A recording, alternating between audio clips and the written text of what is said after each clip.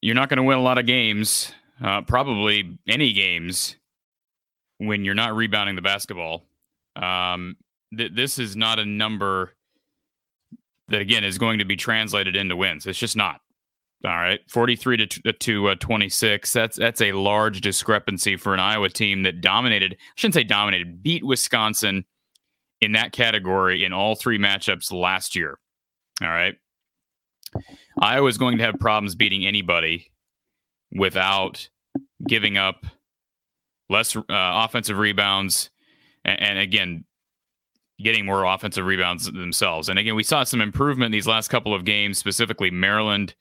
Iowa seemed to clean up some of these issues, but this was a key. And I said it in advance of this game, and I'm not the only one, obviously, because this has been the biggest issue with this team thus far. Obviously, lack of defense is still there at times. The rebounding woes are going to lose. They're just going to lose this team games. And we saw it tonight. The 87 to 78, that is not indicative of how lopsided this game was. It was never really ever close. Maybe the first 7-8 minutes, you could argue it was close. But overall, just not a good enough effort on the glass. And you're also not going to win. I mean, you're not going to win many games. You're probably never going to beat Wisconsin, giving up 87 points. Now, this is a good Wisconsin defense. It's always going to be a good Wisconsin defense. So you're just simply not going to win games when you get punished on the glass, when you give 87 points up to a Badger team that is not an offensive juggernaut. Now, Johnny Davis is spectacular. We knew that, as is Keegan Murray. Both of those guys showed out tonight, but ultimately you just can't give up those types of numbers. We will be joined here shortly, I believe, by Coach Gary Close, who was at the game tonight. No surprise there. His two teams at his heart, I guess you could say. So he was in Madison this evening. If you want to give us a call, though, let's wait until Gary calls in, because I believe Gary is going to be phoning us here briefly. So we'll wait on the call line, but we'll run through some of your comments, and then we'll open up those lines after we get off the phone with Gary. So the real Hayden says you can't win. Excuse me. You can't win a 1-on-5 game. Every good team Iowa has played, it's been Keegan Murray versus everyone else. Purdue was a fluke. Final score closer than the game was. Changed my mind. Well, the Purdue game was not a fluke, Hayden. I mean, if you want to say that the result as a whole was a fluke, the final score, maybe he's talking about the Badger game. Yes, this final score was certainly closer than the actual game was, but that Purdue game, Iowa just everywhere. I mean, defensively they played well. They rebounded the ball decently well against a team that really overmatched them as far as height. But I wouldn't call it a fluke. I understand the frustration here with this. And look, the defense, we've been saying it for 5 years now. The defense has to be better. It just has to be better than it was tonight. And I'm talking about the half-court defense. I'm not talking about the press. When the press works, it's great. It creates turnovers. It disrupts rhythm. But once the other team gets past half court and gets set, Iowa has problems stopping people from scoring. It comes down to that, and it's that simple. And you can no longer blame lack of athleticism. I heard that all last year. I heard it the year before that. I heard it the year before that. Really, ever since Adam Woodbury and Jared Utoff, Mike Gasell, those guys graduated, all I've heard is Iowa doesn't have the horses to play defense, which is just garbage, because I see Wisconsin do it every year with guys who aren't great athletes, although Johnny Davis is a heck of an athlete. There's not a ton of athletes on that team. They play defense. They play together. They teach fundamentals. And until Iowa can get over a hump defensively, there's just always going to be a ceiling. I feel like it's the exact opposite conversation that I'm having as it relates to Iowa football. Like, I'm not complaining about results per se. Iowa football just won 10 games. I'm not complaining about the fact that Iowa basketball has been to how many straight, 2 or 3 straight NCAA tournaments. I believe 3 straight. If you count the year that, of course, the tournament got canceled, they would have made that tournament. The problem is, there's going to be a ceiling. You got to figure out a way to break through on that side of the ball. And right now, Iowa's not able to do that. So, it is what it is. Now, can they get those problems fixed? I would think so. Again, they have the horses.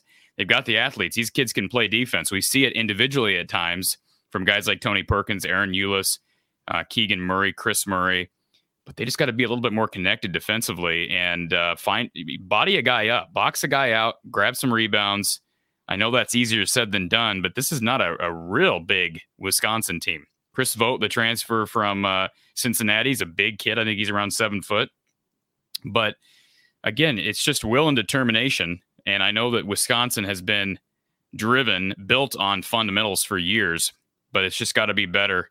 I don't care if you're playing Wisconsin or who you're playing. Now, again, Maryland was a good example. If Iowa rebounds the basketball, even when the defense isn't great, you're going to have a chance to win a lot of games because the offense is really good. It's really efficient.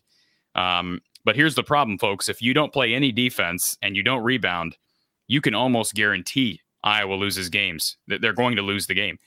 Last year, you could be bailed out at times because you may just get Frederick hot and Wieskamp hot and Garza's doing his thing and Bohannon's hot. You don't have all the shooters this year. You just don't.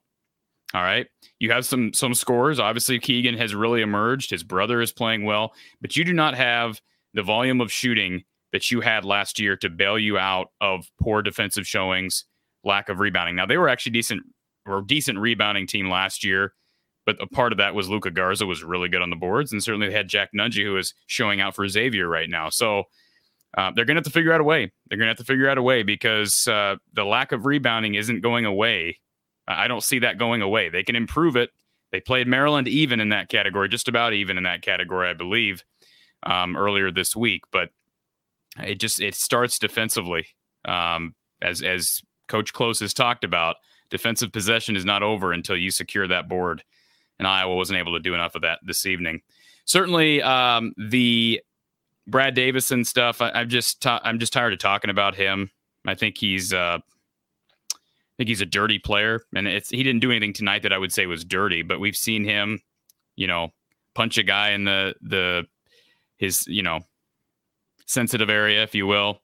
We've seen him kick people, try to trip people. I get tired of watching it. I think it's disgraceful to the Big Ten in college basketball, but it is what it is.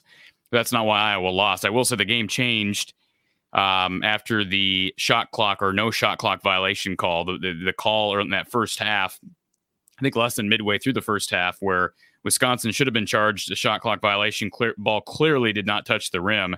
Somehow that call was upheld. I'm not quite sure how that's possible, but it was, and so we move on. And the game really seemed to change at that point. It was a 1-point game at that point. Iowa had cut the lead to 1, and it was a snowball after that. So disappointing on that note.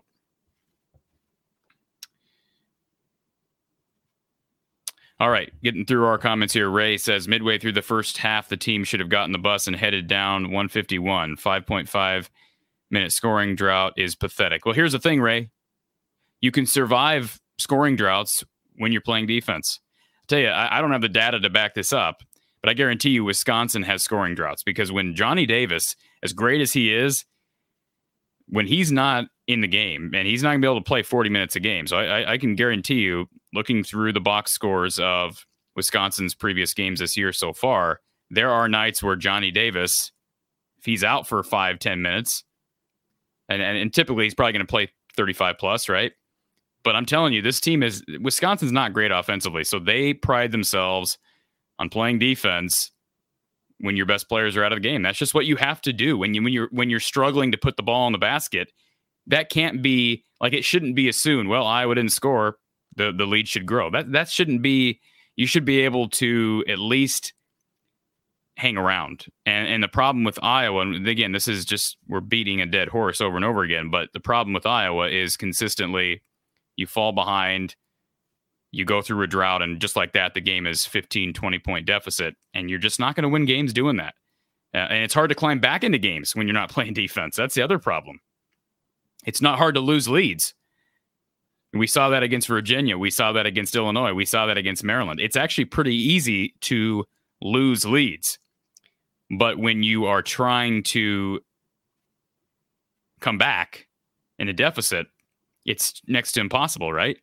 You've got to figure out a way to get stops. And Iowa, just every time they got within 13, 14, and the game was just never close after that initial drought by Iowa. So you hit it on the head, Ray. The 5-minute drought, yeah, I mean, you can blame the offense, but there are going to be times where you're going to have droughts, and you've got to, especially on the road, you got to figure out a way to hang around.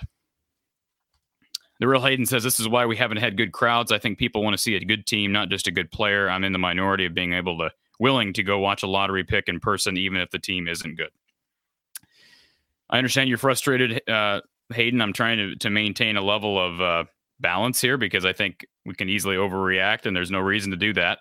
But again, I point out those issues, unless they change, there's going to be a ceiling. They're going to win some games. And they're winnable games coming up. Indiana's a winnable game. Penn State, that's a very winnable game. Nebraska's a very winnable game. Northwestern, those games are going to be winnable. Iowa's going to be in a position in late February to where if they can make a run, they can make the tournament. That's just how it's going to be, because they're going to overmatch some teams. Keegan Murray is that good. Just like I think Johnny Davis is that good. I think certainly Wisconsin's ceiling is higher right now because they play defense and they rebound. Simple as that. Clay, so are we bad at basketball again? No, it's still a really good offense. If you look at Ken Pomeroy's ratings, they're still a top 5 offense in the country. But they're not even a top 100 defense in the country, according to Ken Pomeroy, which is adjusted according to opponent strength of schedule. I still think it's a little early to really read into those Ken Palmer ratings, because Iowa's schedule, it's kind of a domino effect. You're playing lesser teams and you're going to sag off on defense at times. How much is that just naturally you're not good on the defensive end, or how much is it, again, you're up 30 and you're going to have a 5 to 7 minute portion of the game where you're not playing great defense. So again, I think you have to see more of the Big Ten season, but the numbers would bear out that Iowa still isn't very good defensively. That's what the numbers say, and I think we saw it tonight. Hyperlocal, they look so bad, confused, 100% on Fran. They have more talent to play defense, still non-existent. Connor doesn't deserve the minutes. I'm sorry, he doesn't do anything out there. Connor, I appreciate this about Connor. I'm starting to appreciate Connor more for what he brings defensively, and Coach Close has brought that up in the past. There are times where I've dogged on Connor, but he does work on the defensive end, and oftentimes he's guarding guys who are bigger than him. But he, 0 points, five fouls tonight. It's sort of like the story with Jordan Bohannon. Unless you're getting threes out of him, he's sort of a liability. So unless Connor is playing lockdown defense, he's a liability, right? I mean, that's just, I hate to say that. I like Connor, I like Jordan, but that's just how it's going to be. You've got to figure out a way to get Jordan Bohannon open. I see all thumbs. Your comment, you're exactly right. But here's the problem. We've been seeing this, right, through the Big Ten season for several seasons now. And I know Jordan didn't play much 2 seasons ago. Last year, you have so many weapons that I think it's hard to really evaluate how much attention Jordan is getting. But certainly, it's frustrating, and you're going to have to figure out a way to get those guys involved. Specifically Jordan, because Connor, he is what he is offensively. All right, he's not going to, for some reason, he's not hitting threes. And I've really thought that would be something that would sort of come as he continued his career. Again, Gary has talked about he doesn't have a bad-looking shooting stroke, but he just can't seem to make threes. And I don't quite know why, but he's got no confidence from 3 right now. You see teams leaving him open. He's not able to shoot it and make them pay. So that's frustrating. I believe we have Gary close here. Coach, can you hear me? Yeah. Coach, yes, I can hear you just fine, and we'll start with this. Your initial thoughts from a disappointing performance for Iowa, and certainly an encouraging one from Wisconsin. Yeah, it was. Iowa beat Wisconsin 3 times last year. It looked like they hadn't forgotten about that, and they were sharp pretty much right from the get-go, and controlled the game pretty much throughout. So it's hey, in this league, you gotta take a look at the film and see where you fell short and move on, because it's just one right after the other. So you got to hand it to Wisconsin. They just played real well tonight. They're on a bit of a roll right now. We knew Johnny Davis was terrific. We knew Keegan Murray was terrific, and both of those guys played really well tonight. I thought the game certainly changed, and I'm not blaming the officials on this, but the game changed after the long delay when the officials went to the monitors to check to see if the shot hit the rim. There was a shot clock violation. They ended up upholding the call, which I thought it was the wrong call, but regardless, it seemed to switch momentum. It was a 1-point game at that point, and from that point on, it got lopsided. Did you see the same thing, Coach? Yeah, I don't know if I would just pinpoint that. I just thought, the rebounding thing came back to really haunt. They have a lot of offensive rebounds. I thought Iowa's guards were clearly outplayed by Wisconsin's guards up until the very end when Jordan went off a little bit there at the end. But They controlled the game. So, and they got beat up pretty good on the boards again, which, you can't give this team extra possessions because they're so efficient when the ones they've got. I think they gave up 13 or 14 offensive rebounds, which was way too many, and didn't shoot well from the free throw line. So to come on the road, I thought what they really lacked, Corey, was a tough sucker that could just make some big time plays when they needed it, or get a big rebound or take a charge. I thought they were out physical today, which Wisconsin sometimes does up here. So. But like I said, you got to learn from the game and move on, because there's one coming right around the corner. Coach, I don't know nearly as much about Wisconsin, of course, as you do, but last year they mentioned those 3 matchups. Iowa won all 3, including one in the Big Ten tournament. But Iowa won the rebounding battle in every one of those 3 games. And I know these teams are built differently, especially Iowa, but the margin tonight, you referred to it, 43-26. Yeah. I mean, how do you really account for that? I think they were just out physical, outworked. I think a lot of times they were right there. They're just quicker to the ball and more aggressive to the ball, and it was a huge. I thought it was a difference in the game. You play decent defense, you get them to miss a shot, and then you get them an offensive rebound. And I'll tell you what, they made those offensive rebounds hurt. I'd love to know how many they converted, because I think they converted a high percentage of that. And it really wasn't a 9-point game, but I'm guessing second chance points was much more than 9 differential, although I don't know for sure. Iowa also struggled from the free throw line, Gary, which is something odd for this team, the number 1 team percentage-wise in the conference, 11 of 19. And don't get me wrong, the defense wasn't terrible at times, but they gave up 14 points in the first 4 minutes. And defensively, you just can't do that against Wisconsin. You can't give up 87 points against Wisconsin. And certainly rebounding has a lot to do with that. But the half-court defense, to me, is still just not there. I mean, the press creates turnovers at times, but when it's not creating turnovers, there seems to be easy buckets on the other end. How does Iowa figure this out mid-season? Yeah, that's a real good question. It's like a lot of things. You got to break the tape down and see where you're falling short, whether it's a rotation or getting beaten off a dribble or leaving your feet, and they just got to shore things up. It's a work in progress. I thought the zone was effective at times, but then again, when they got decent stops, they could not get a rebound to finish the defense off, and that'll really make your defense look bad. I don't know if you have the stats, but I'm going to guess their second chance points were, probably 15. And, you take those off the board, it's a totally different game, and it makes your defense look a lot better. I think that I worry about that as much as anything. They've got to find somebody that can, other than Keegan, they can go get some rebounds for them when they need it. And, a guy like Tyler Wall, I mean, that kid's not, huge or real athletic, but he goes and gets boards. And I always got to find somebody that can do the same thing. Yeah, Wisconsin, 18 second chance points and just got 4 points off their bench. Iowa, 21 points off their bench. Wisconsin, 13 turnovers to Iowa's 8. But again, we beat this horse dead because it wasn't even close, and it just shows you the impact rebounding and second chance points have. So 18 points is a lot. I mean, that's huge. That's a huge amount. I mean, that's almost a quarter of their points coming right from offensive rebounds. That's an area you can clean up pretty quick. So, but it's something that's come and bit them throughout this year. And Wisconsin's not exactly a dominating rebounding team. They're pretty efficient on the defensive end, but they beat them on the offensive end too tonight. So they've got to get better in that area quick. Gary, I have to ask you. We've discussed Brad Davison before, but the late in the first half, the kick out on the 3. I know that the officials talked to the Fox Sports 1 crew at halftime, and they explained the second half that it was more so the hip that hit Davison on the way down, but it sure looked like Davison kicked out that leg.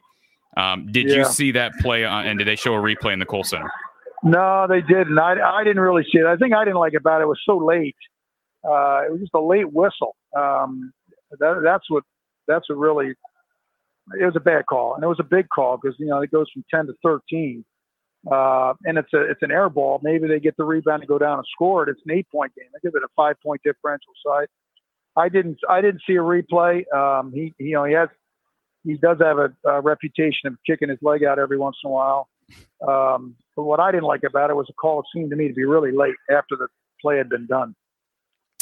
Absolutely. And certainly the shot clock violation call, that also cost Iowa 2 points. But regardless, certainly this game was lost many other places, specifically the rebounding and the defensive woes. So, Gary, hopefully we get a better result. I know Iowa gets about a week off, so you'll have some more time to work on the boards, and they'll get a feisty Indiana team that just is coming off this win tonight against Ohio State. So what do you see for Iowa? They got their work cut up. Indiana must have played well because Ohio State had been playing great. Yeah. That's an Ohio State team that beat Wisconsin almost by 20. But that's the way this league's going to be. That's why you've got to have a short memory. You got to, they got to analyze where they fell short here. And realize that Wisconsin is playing real well, but they got some areas they got to get better and get ready for Indiana. Because if not, then you run into a long losing streak, and you just got to try to avoid that by moving on and proving, but moving on. You got to have a short memory in this league. And just glancing at your butt kicked every once in a while. Just glancing at the schedule, Gary, this is the last week-long break, I believe, of the season. I mean, it's bang, bang, bang after this. So. Whatever fixes can be made during a break need to be made now. Yep, I agree. And hopefully that'll be the case. All right, Coach. It's one game. Absolutely. Safe travels back to Middleton, and we'll talk to you next week. You bet, Corey. Thanks, man. Thanks, Gary. Always appreciate hearing from Coach Close, and our line is open if you want to give us a call.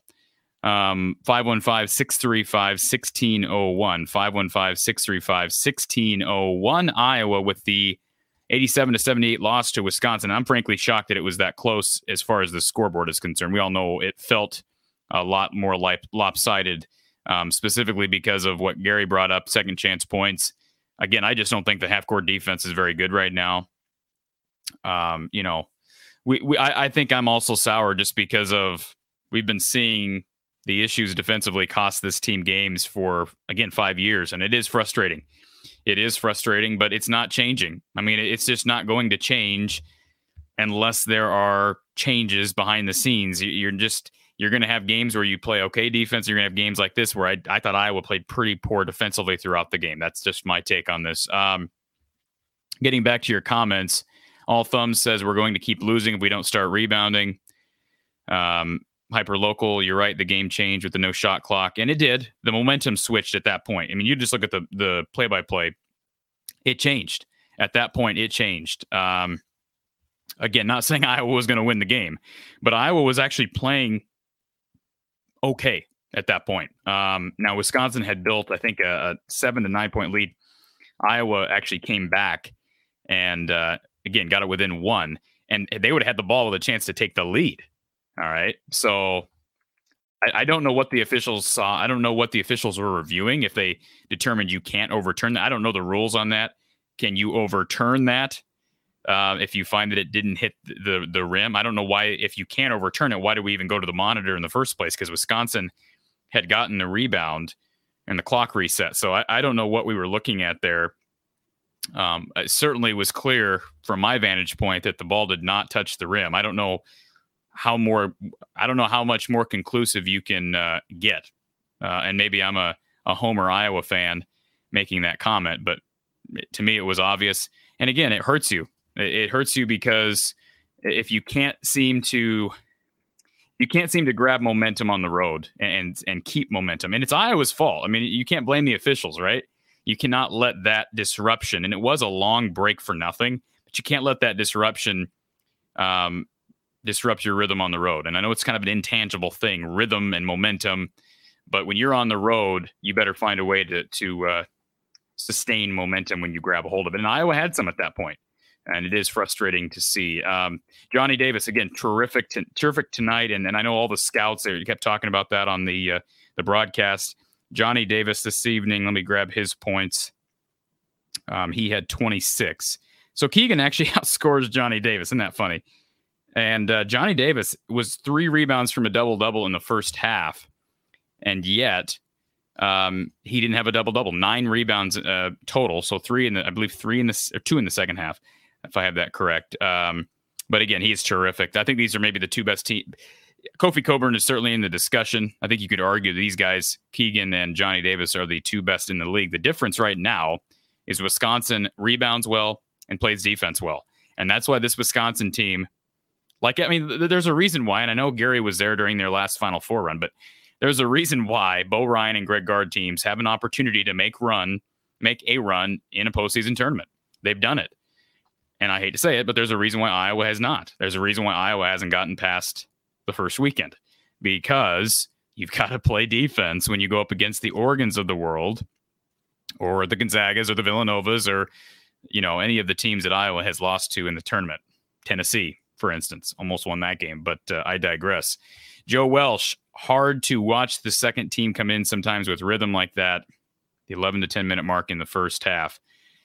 Yeah, again, I don't know. I mean, was it that, or was it just the I've talked about the hockey line changes. I don't love that, because we saw it against Maryland really hurt Iowa. Fran goes to the hockey line change, and then he basically has to sub all of them out because they've lost all momentum they had early. Fran likes to do that, and it's part of his philosophy. It's how he coaches. Again, I don't necessarily know if the pros outweigh the cons or not, but it is. I understand the frustration, momentum and rhythm wise, because Iowa was playing well at that point before the momentum swithed. All Thumb says, why did Fran sit Keegan the first time we went down by 10? I thought about that too, but the guy needs to get some rest at some point. I don't know what point in the first half the 10-point lead had. I don't know what point the lead had been ballooned to 10, but I did notice that.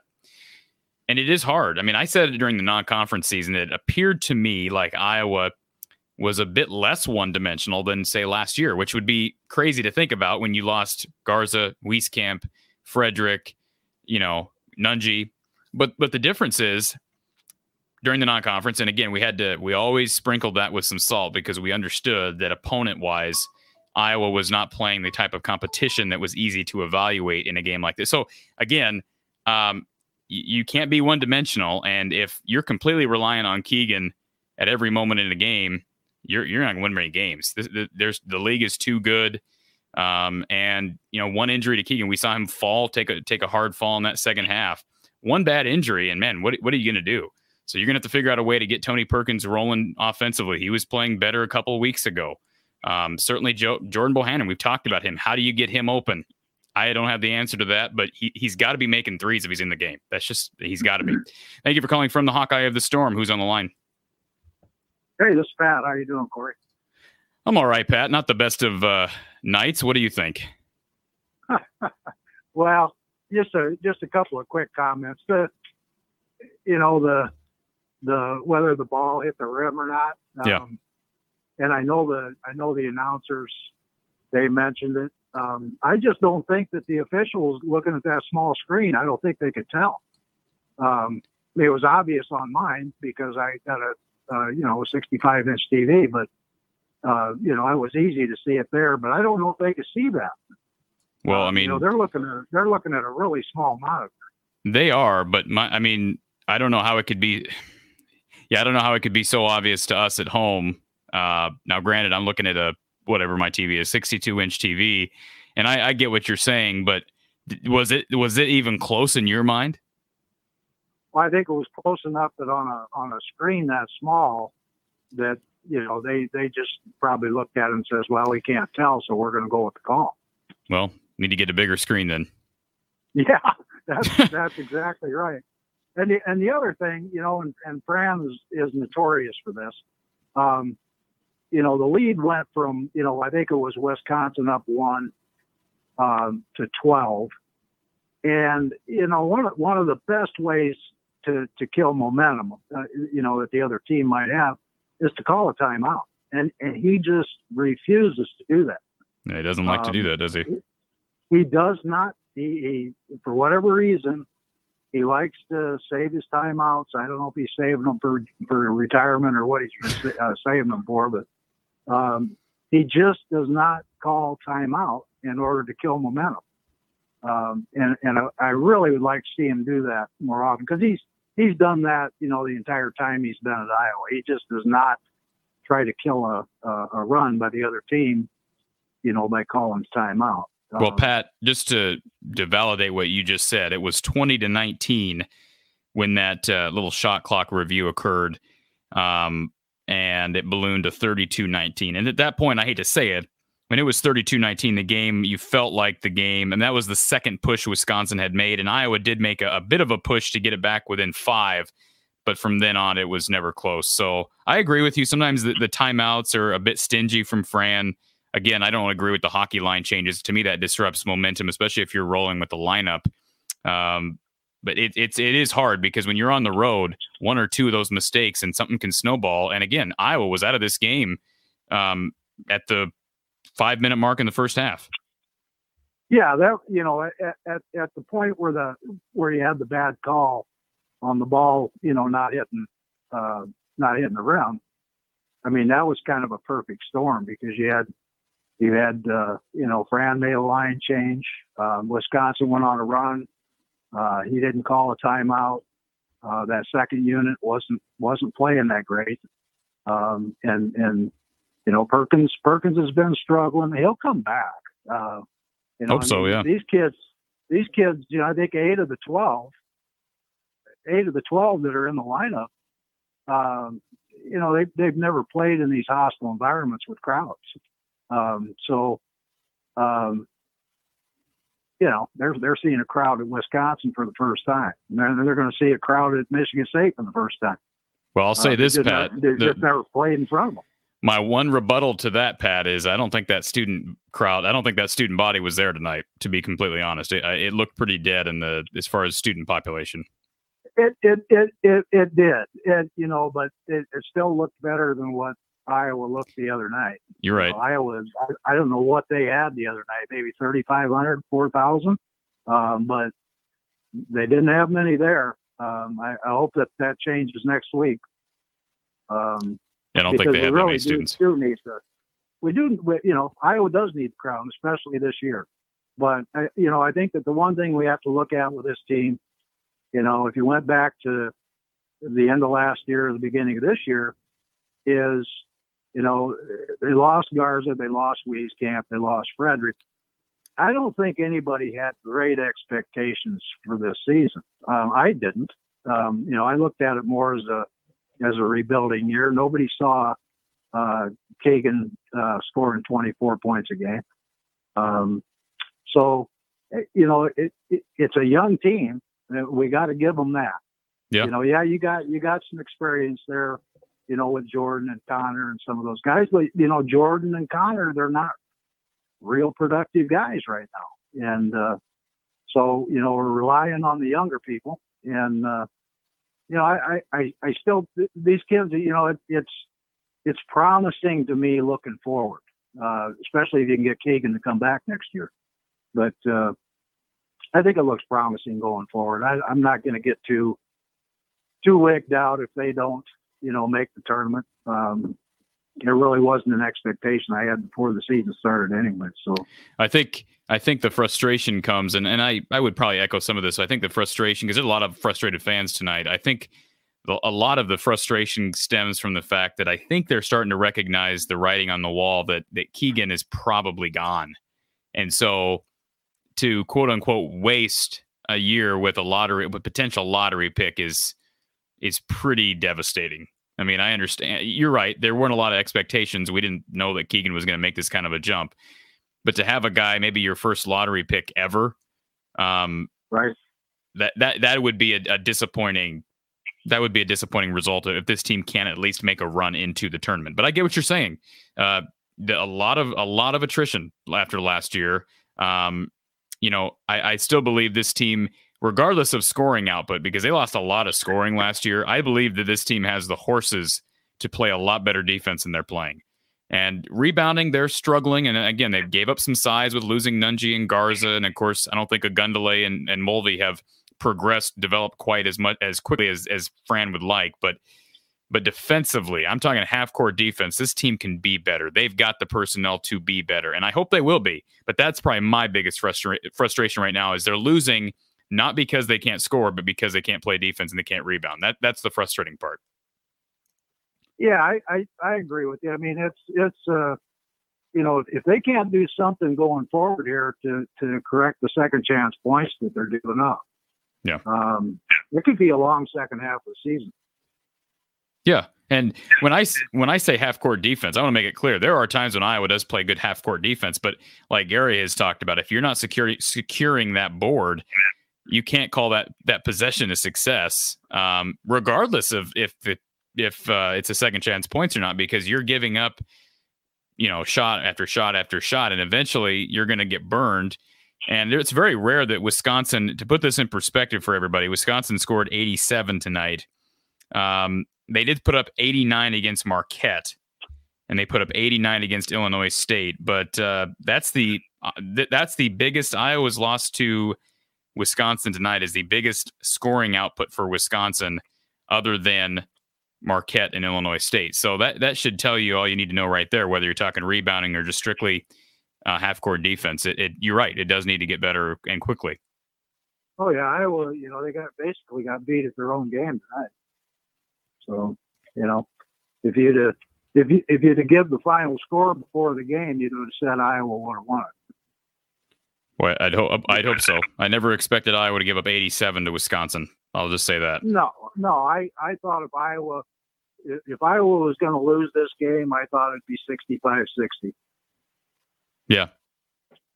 Well, I'll say this, Wisconsin. I said this earlier. Wisconsin scored 14 points in I think the first 4 minutes. That's just right. That's not good, man. That's a big hole defensively to dig yourself early, and then you're playing catch up. You're just playing catch up from that point forward. That, just to put that in perspective, even if you say 14 in the first 5 minutes, what is that? 28, 50. You're on pace to give up 112 points in the game if you keep playing that type of defense. So that's just, those little spurts are tough because we know Iowa's going to have times. They don't have the shooters they had last year. There are going to be times where they have a scoring drought. And so, you've got to be able to rely on your defense to be able to keep you in games when you have droughts. Droughts are a part of life in the Big Ten, especially with these good defensive teams they're going up against. Exactly. And when you're giving up, successive offensive rebounds, you're killing your energy level. Yeah. There's a lot more energy expended on defense than on offense. And if you have to do that, 3 times on the same possession, it's going to wear you out. You're right, Pat. We're on the same page.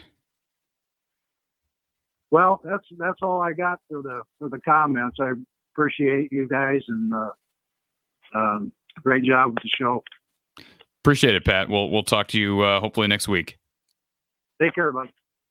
All right. Always enjoy the phone calls from Pat and all of our listeners, our callers. Aaron, when will Fran be held responsible for not coaching defense? Look, there are some guys that are going to specialize in one area of the game.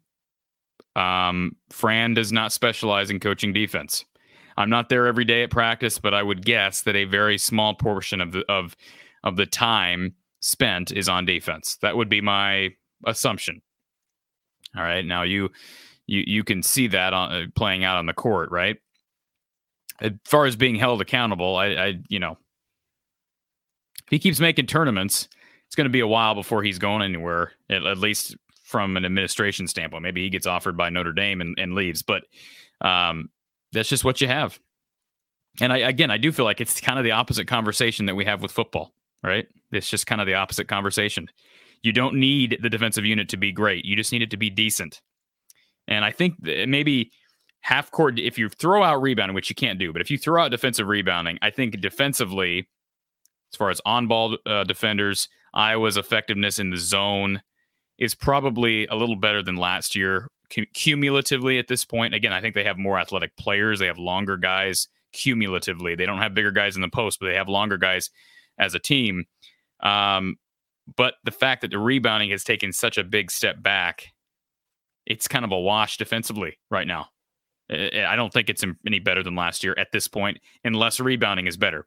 Maryland, the defense was okay, right? They gave up, 78? I think it's maybe a little less than that. What was the number that they gave up to Maryland? Let me pull this up. Maybe I can't pull it up. My network's giving me fits. Something like that, right? Somewhere in the 70s to Maryland. The point is, they're not going to be able to 75 to Maryland. So, the defense was okay, but even that is not great at home to a Terrapins team that's been okay. Okay, I know we're beating a dead horse. Let's get down to our next comment. I hope Keegan is okay. Absolutely agree with that. All right, absolutely agree with that. I think he is. I mean, again, he came back in the game.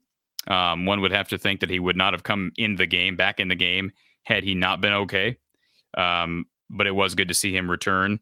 And to be frank, if he were to go down, you're in danger of this season sort of.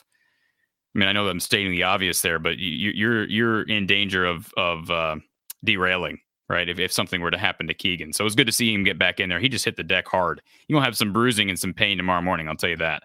Mark, might be time to give Ogundele or Mulvey some more time with Rebrache at power forward. For tonight, the three bigs had great effort, but only 3 rebounds, 1 each. Yeah, I mean, those numbers have to get better, right? They've got to get better. But Ogundele and Mulvey, man, those guys are just not there yet. You have high hopes for them, but they have not developed as quickly as you'd like them to develop. Thank you for calling Iowa Postgame from the Hawkeye of the Storm. Who's on the line? Can you hear me, caller? Hello? Yes, can you hear me? You're on the air. Oh, can you hear me, Corey? I can. Okay. I'm going to be extremely critical of the Hawks. I'm sure there's going to be some stuff you're going to agree with and disagree with. Sure.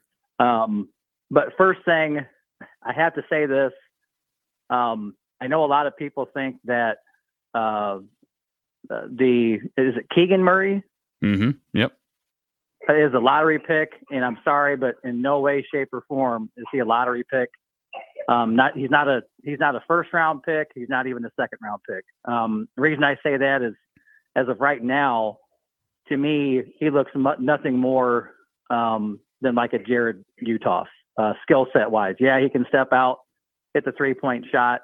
He's got great moves at the bottom of the basket and the low post. But other than that, there's nothing that screams to me lottery pick. I don't know why I keep hearing people say that. I've heard commentators mention that possibility. More so, I can't think of Jeff Settles is who I keep hearing say it. But I'm sorry, the kid is not a lottery pick. He's got way more that he has to develop before he can look at any kind of first round potential, I guess. I understand that he's got more to develop. And this is Vincent, am I correct? Yes, sir. Sorry, I couldn't tell if you could hear me. No, I didn't know if this was you or your brother. I'll disagree with you on this though. You got to realize that there's a lot of draft experts who have pegged him as a first round draft pick. This isn't all fans saying this. There's a lot of draft experts who I'd have to think know what they're talking about that have pegged him, maybe not as a lottery pick, but as a surefire first round pick. And he is leading the Big Ten. He is leading the Big Ten in scoring, and I believe leading the country in scoring. And trust me, I understand that, and I can see where they would get that from. But just from my perspective, Corey, to me, he doesn't look like a first round pick at all, and probably not even a second round pick. To me, so what does he need to do better in your mind? What? Because right now he shot 5 of 6 from 3 last time out. He struggled a bit from the free throw line tonight. He's more athletic than Jared Utoff. I don't know that he's quite as good of a 3-point shooter as Jared, but I think he's got an all-around skill set that's probably a bit better than Jared's. Jared's was never very athletic, but Keegan is extremely athletic. He's a good shot blocker. I think he's a pretty good on-ball defender. So what does he need to do better in your mind? And I knew you disagree with me. That's why I love calling into your show. Yeah. At least to me, he does have a pretty good outside shot. It can be kind of sporadic, but for the most part, I think he's shooting over 35% from 3. He does great right underneath the rim, and especially if he's within 3 to 5 feet in the low post. But as far as driving ability, being able to drive from the perimeter to get to the basket, I don't see enough consistency from him to warrant the first round selection. Also, there's too much there's too much stiffness that I see from both Murray brothers when it comes to dribble drive or going to the basket. And again, this is just my perspective, Corey. I'm sure you're going to probably have a different point of view, but a lot of stiffness in the hips, his movement. There's not a lot of explosiveness from him unless he's directly underneath the basket. And again, I'm being critical. I apologize, but that's just kind of my take on it. Oh, you have a right to your opinion. I'm no draft expert. I am just falling back on what I've seen as far, and I'm not looking at a bunch of mock drafts this time of the year, but there have been a lot of draft experts who have said that he's a first-round draft pick. I will say another reason why, to me, he's at a different level than, say, a Jared Uthoff is his efficiency. He's shooting 60% from the field this year. And again, his free throw shooting wasn't great tonight, but he's an 82% free throw shooter. He's averaging 8 boards a game. So I get what you're saying, and it's still early. A lot of these numbers have come. He's still got to prove himself because a lot of these numbers have come against lesser opponents. We've seen 5 Big Ten games, 2 of which, if I'm thinking back, 2 of which he didn't play in, right? He didn't play in the Purdue or he played in the Illinois game, but he didn't play very well. I think he was still hampered by that ankle. And he didn't play very well against Iowa State. Played really well against Virginia. I thought he played really well tonight, and he played excellent against Maryland, but he's still got room to go. I'm not going to anoint him as a lottery pick yet, but I think he's a potential lottery pick, but I'm just going based off of what I've heard, what I'm hearing from guys who know about the draft a lot better than I do. But you have a right to your opinion. It'll all play out. Yes. I've heard the same thing from some folks, or especially from the commentators. Again, just my take, but for me, you were saying that he shoots over 60% from the field, right? Yeah, he's efficient, right? The only thing I would maybe say to you with the upcoming games, watch him from 5 feet and out. What I mean is, from inside the 3-point line to to where the block is at. There's not a lot of fluid, explosive movement from him. The reason he's shooting 60% from the field is he's either getting dunks in transition or he's having the guards, either Toussaint or Bohannon, finding him in the post where he's basically there for a dunk, because he's very good going straight up, just vertically up and dunking the ball or finding a spot right underneath the basket. But for me, if I'm looking at a potential first-round pick, you have to have better lateral movement, more explosiveness from the 3-point line and in, not just from underneath the basket in a good or fairly good 3-point shooting percentage, because he does shoot pretty good from 3. But other than that, I just don't see a whole lot. Sorry for my son. He's coughing in the background. Just my opinion, I don't see that from him yet. Now, this is something that he can certainly work on and develop, come next year, because I don't see him leaving. But that's why I like calling into your show. You always give your honest opinion and take, even if you're disagreeing with us. But let me tell you something. Let me tell you something, and I'm saying this with the utmost amount of respect to you, Vincent. But let me tell you something I think you're way off on. When you said that you don't even think he's a second-round pick, I think that's bogus. I think there's no way he's not a second-round pick. We can argue about whether he's a lottery pick. We can argue about whether he's a first-round pick. But heck, Aaron White got drafted in the second round. Jared Uthoff would have been drafted in the second round had he wanted to be drafted. I know there's a backstory there. Devin Marble was drafted in the second round. All those guys, and you compared him to Jared. I think he's again. Maybe we can split hairs about him and Jared. I think there are reasons to say he's a bit a further ahead than a Jared. But Jared was also here. I mean, we're talking about a sophomore in Keegan, a true sophomore. But I don't think there's any way he's not a second round draft pick. If the draft was tomorrow, he would be a first round draft pick, in my opinion. I don't think there's any way on earth he would go undrafted. That's my opinion. No, and again, that's why I love calling into your show, because you have your point of view and I have mine, and no disrespect whatsoever. I completely understand where you're coming from. I hope your prediction, if he were drafted at the end of this year, is right, that he does get taken in the second round. But if I'm a GM, there's certainly a lot of potential there, but I'd have to see more from him if I'm going to take him. And maybe let me correct it a little bit. I don't see him as a first round pick. Not by any stretch of the imagination whatsoever. For me, I need somebody that has more explosiveness, going from the 3-point arc into the low block.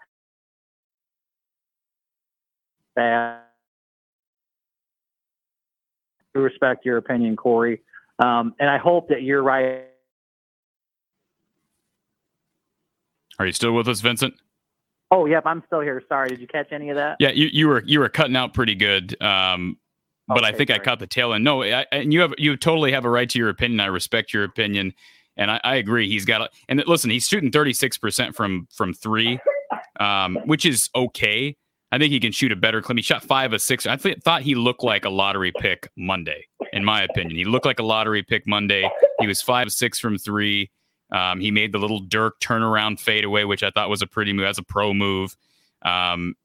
So we'll see. He's got to be more consistent from outside. To me, that's the biggest thing. He's got to be more consistent from beyond the arc in order to validate a discussion about him being a lottery pick. I'll agree with you on that. I think he's a surefire second-round pick, but we'll see. It would help Iowa. I think we would both agree. It would really help Iowa, whether he comes out this year or next year. It would really help Iowa if he could at least be a first-round draft pick. Even if he's not a lottery pick, be a first-round draft pick.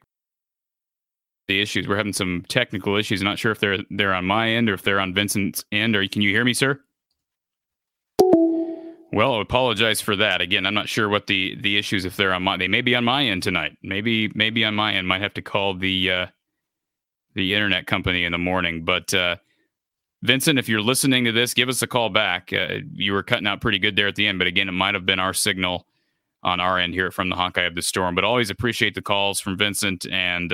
It's a valid discussion. I thought he looked pretty good tonight, overshadowed by a team that's just a lot further ahead right now. And again, it's a home win for Wisconsin. You got to if you're going to make the tournament in this league, you got to protect home court. If you're not winning 75% of your home games or better, probably better than that, you're not making the tournament because it's going to be tough to win on the road. The crowds are back right now. Students aren't. So this would have been an excellent opportunity for Iowa to get a road win at Wisconsin. But overall, you got to figure out a way to protect home court. That's what Wisconsin did tonight. And again, I have reason to believe that Keegan Murray, if the draft were tomorrow, he would be a first round draft pick. A lottery pick might be going a bit far right now. And he's got, again, the 3-point shot to me is the biggest thing. He's got to get a little bit more consistent. He's got a really nice looking stroke from three, right? He's got a really good shooting stroke, but I agree he's got to get better from behind the arc. Hyperlocal, what are your thoughts on the best defensive lineup for Fran? Best defensive lineup. Well, I'd have to go Phillip at the 5. I know people are kind of down on Filip Rebraca, but I'm not starting Ogundele or Mulvey. I mean, for defensive or offensive purposes right now. So I would go with Filip Rebraca at the 5. And then defensively, Patrick, I struggle with Patrick. To me, he should be getting on the glass a little bit better than he is right now. Patrick, let me pull up the numbers for Patrick McCaffrey for tonight. Patrick ended up with, if I can read this, 7 boards. So not a bad night on the glass for Patrick. He actually led Iowa. But again, to be completely honest, to me, he can rebound the ball better. And so I'd probably still go Patrick because of his shot blocking ability. Keegan would be in there as well. Maybe Chris, but then you're talking a really long lineup with not much guard assistance. And then of course, Tony Perkins. I like Aaron Eulis, so maybe he get the nod over Chris Murray. Give me a couple but certainly again, if I'm looking at a defensive lineup, a guy like Eulis, guy like Perkins, those two guys are kind of struggling a bit offensively right now.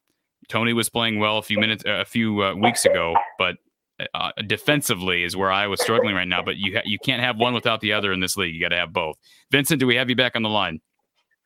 Yes, sir. Corey, sorry about that. Can you hear me? Yep, and it may have been our end. I think we're having some internet issues on our end, so I apologize. No, you're good. I just like calling in because you'll tell me if you disagree and not have any problem with it. Anyway, to kind of go off of the Keegan Murray thing, again, I hope you're right. I hope I do hope he's a first-round talent because it's going to help with recruiting other bigs. So anyway, I hope you're right in that regard. I kind of want to go to tonight's game, if that's okay with you just for a minute. Yeah.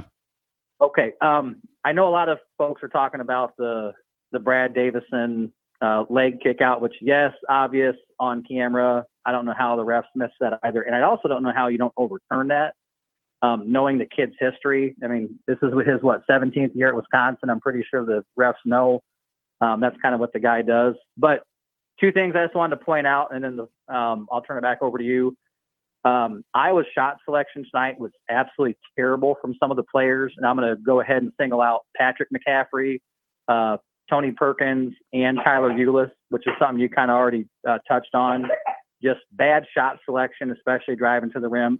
Patrick McCaffrey probably more so than anybody sticks out to me, just because of how many ill-advised, off-key or off-kilter shots I saw him taking, but just extremely poor shot selection tonight. And then the second thing or last thing is rebounding, which I'm sure you guys have probably already addressed, and even more so the lack of or just rebounding in general.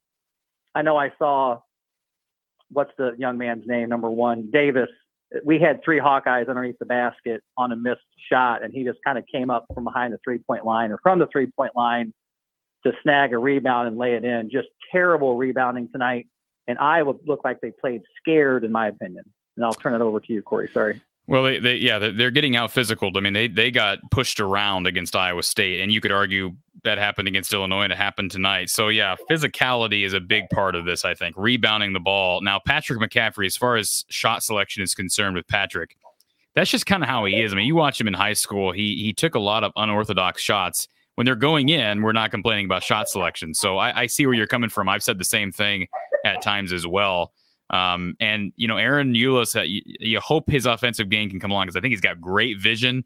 He's got a good defensive prowess, and to me, he's a good ball handler. He's an excellent ball handler. So I agree with you. The rebounding is the biggest issue because defensively, you know, I keep saying that they've got the horses to play defense in the half court, but man, rebounding is killing this team right now because they're not turning the ball over. This is like well, you saw the graphic on the screen tonight. Wisconsin and Iowa are the 2 teams that turn the ball over the least in this conference. So the fact that Iowa's turning the ball over as little as they are, they're shooting free throws better than anybody else in the conference, and they have the highest scoring individual in the conference, and yet they've lost by double figures to several opponents now would tell me that there's some category where they're really, really bad. And it's obviously rebounding. You know, I can talk till I'm blue in the face about defense because it's been this way for 5 years. It's been bad since 2017. It's just never good. And it doesn't really seem to matter to the personnel. And that's the frustrating part. Maybe it's gotten a little bit better, but you take a step back in rebounding overall, you're kind of flatlining. So I would agree with you on the rebounding issue, no doubt about it. But like I said, shot selection, that's hard for me to evaluate a guy like Patrick just because of how unorthodox he plays. True. Now, I realize that you were saying that's kind of his game, that running towards the basket, unorthodox shot.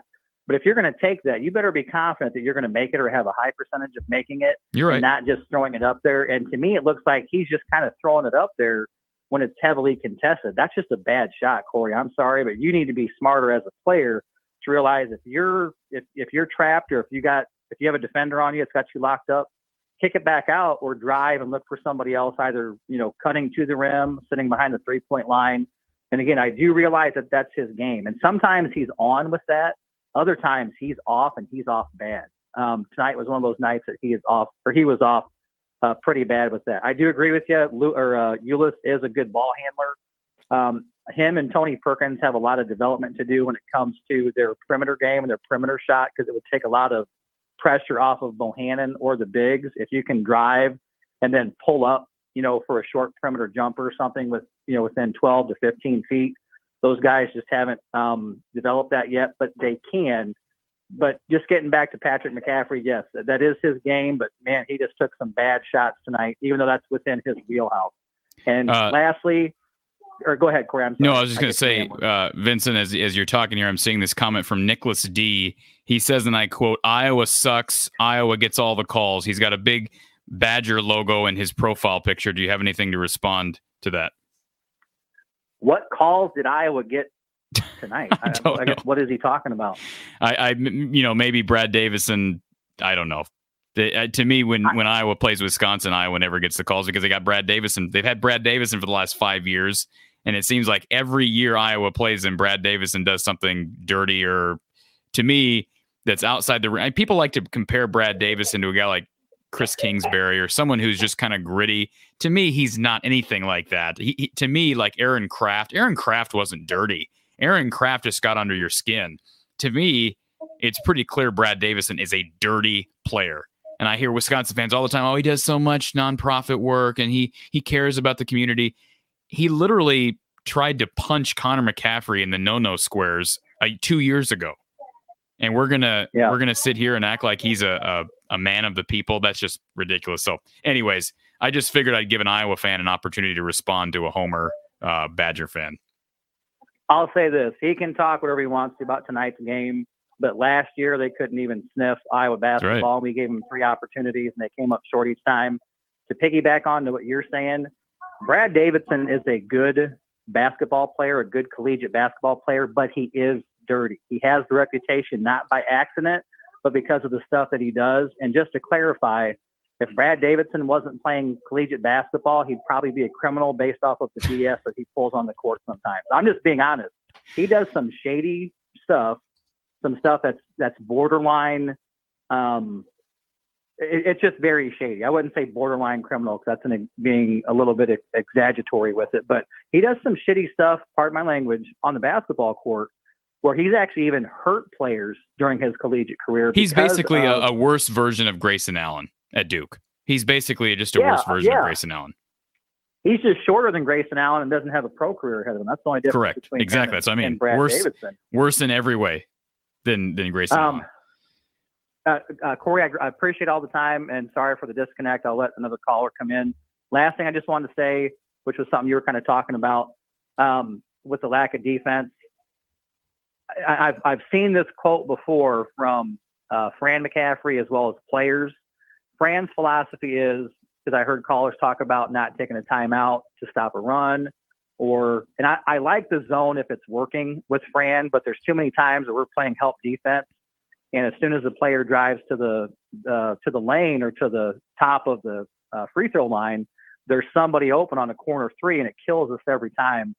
The reason I say that is because Fran has said, just like his players have also quoted Fran by saying, I want to run because we have a better chance of winning if we pile up a bunch of points. It's going to be harder for them to outscore us. And I know that they play defense. I know that they practice defense. But Fran's philosophy is we're going to outscore you by outrunning you in transition. So that's kind of his philosophy. Just wanted to throw that out there. Here's what I'll say too. By saying that. No, in response to that, when I think about, and I see some comments in the chat about it, but when we're talking about defensive units that Iowa deploys, specifically Fran, I've heard his philosophy defensively. Part of his philosophy is also to deploy a lot of different types of defense, right? And you can't stick with, again, you ought to be able to play zone, some form of zone, and man-to-man defense at this level. But when you're focusing so much on mixing up defenses, you're probably not going to get good at any defenses. So to me, they say, what do they say? A man of many trades is a master of none.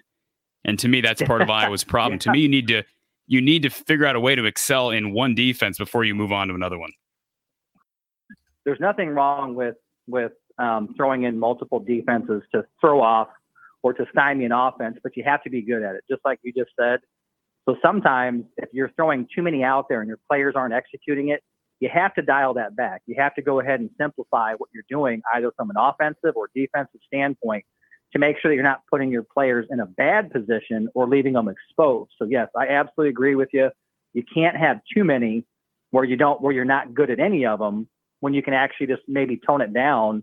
Because I love the 3-quarter, and I'm trying to think of the phrase for it. Is it a 1-3-1 or something to that extent? Because I'm not a basketball guy, but I know that they do employ different defenses, which can be effective. But if you're not doing them all at a high level, you gotta scale it back. You have to make sure that you're not throwing your players out there to the wolves just because your philosophy is, well, the more defensive the more defensive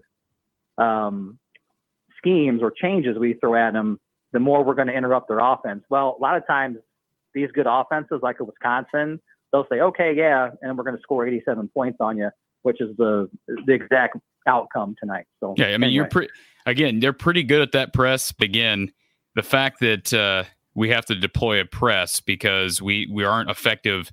We really aren't effective man-to-man or zone. We can't count on either one of those. And I think that's part of Fran's philosophy is, well, we'll see if the man's working tonight, we'll stick with that. If the zone's working tonight, we'll stick with that. If neither are working, we're just going to keep switching back and forth and hope it confuses the defense. And to me, that's not really addressing the issue. The issue is we're not effective at playing defense, whether it's zone or man-to-man. So I agree. It is what it is. I cringe when I see Iowa in that full court press, though, because oftentimes if Wisconsin or an Iowa State gets past that initial front in that press, there's an easy bucket on the other end. Yeah, because they're good at breaking that down. Or they have somebody that's ran down the court and has set up shop on either the bottom of the three-point line or the top of the three-point line, and we're always so vulnerable. And you'll see this yourself, Corey, as you already maybe have, or you'll continue to see it. When Iowa runs a zone and we do a double team, we're double teaming the wrong guy. We double teamed one of their reserves, or almost triple teamed them, leaving two three-point shooters open. And I've never understood that concept, because I would rather give up a tough 2 than an open 3. But some of Fran's defenses, this zone, either a 3-2 or 2-3, however he does it, we're leaving three-point shooters open because Fran's saying, well, the probability or the shooting percentages from the outside are much lower than they are as you get closer to the basket. But if they start knocking them down and get hot, you're bearing yourself a hole from behind because your opposition is shooting a higher percentage from behind the three-point line. And instead of being down 6, you're down 9 or 12. I've never gotten that, and we keep doing that. I've seen many commentators make the same comment about Iowa leaving three-point shooters open. We double team guys as they drive into the lane. If I have Toussaint and a Ulis and a Perkins, go ahead and go one-on-one with my guard, and I'll take it. If you can make a tough 2-point shot, hey, you go ahead and take it. But I'm not going to leave a three-point shooter open all night like we've done with that kid Aarons from Ohio State in the past, who averages 7 points a game and goes off for 27 against us. He's better now. He's better now, Vincent. But when he went off against Iowa, he wasn't doing nothing. You're right. Yeah, but you'll see it. Just trust me, Corey. You'll be watching the game like, what was that guy's name that called in and said, yep, we leave three-point shooters open all the time because we think, or Fran thinks, it's his philosophy, which I've read some of his quote. It's a harder shooting percentage from the further you go from the basket out. So he's willing to take that chance versus giving somebody either an open drive to the basket or a perimeter jump or a perimeter shot. But Vincent, we do that. We're not good at defending the basket. You know how many easy dump-ins there were tonight against? I mean, Iowa doesn't have a post presence, and the problem is your guys who are under 7 foot don't really know how to defend the post. I mean, we have no idea what we're doing one-on-one in the post. No, we don't. No, we don't. You're no idea right. at all. And we don't have Henry Bracha as much as I like Rebraca. He's the best defender in there, though, Vincent. He's the best they got defensively. Yeah, he does a fairly adequate job. He does better than I thought, but we need to go ahead and allow him to play one-on-one defense versus collapsing down, especially on a guy like Crow, number 22 for Wisconsin. Not sure who he is. Didn't even know he was there last year, but why are we going to double him and leave a perimeter shooter open or a three-point shooter open? Go ahead and let Rebraca D him up one-on-one. If he makes a tough 2, so be it. Get back on D and then run your offense. But instead, we double down, leave open the corners, or leave open the three-point line. And anyway, it's a redundant thing. It's as a fan, it's frustrating. And I'm rambling, Corey, so I'll turn it back over to you.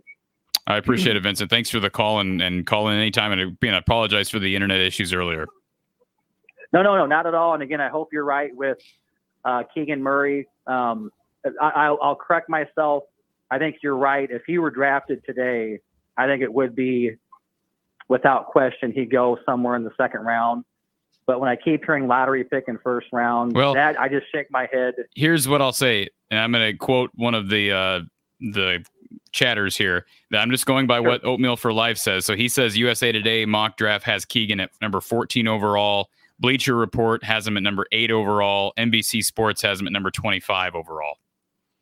Wow. I hope they're right. But I'm sorry. I don't see it as of today. I guess I'll say that. Sure. Well, I hope you're wrong too. And we'll see. I mean, if this team can continue to improve, then they're going to win more games, and he's going to get an opportunity to be in the spotlight. But got a long ways to go on the defensive end. We can agree on that. And I will say this, Vincent, I know you're a big football fan. I think the ship has sailed on Iowa grabbing a transfer quarterback, if that ship was ever docked, because basically everybody's off the board. Zach Calzada committed to Auburn today. We saw Casey Thompson has now narrowed his list, it sounds like, to 4 schools. Iowa's not on that list. We saw Connor Bazelak, he's committed to Indiana. So that ship has sailed. So I figured I'd just throw that into the mix as well. Sure. And you said Deuce Hogan went to Kentucky. He's walking on. Is that right? Yes, sir. He is. Wow. I went back and watched some tape real quick of him, and I was quite impressed with what I saw from his spring practice videos and his 7-on-7 drills. It's upsetting to lose him, but what can you do now? He's going. He'll earn a scholarship at Kentucky. Oh yeah. So yeah, absolutely. Oh, I wanted to ask you. I know you're Iowa. Follow Iowa recruiting. Very last thing, real quick. Has anybody heard anything about? And it might be a sore subject for those in Ames. Has anybody heard anything about Xavier Foster? I know he was released from ISU, and I heard he was facing criminal charges. Is that right?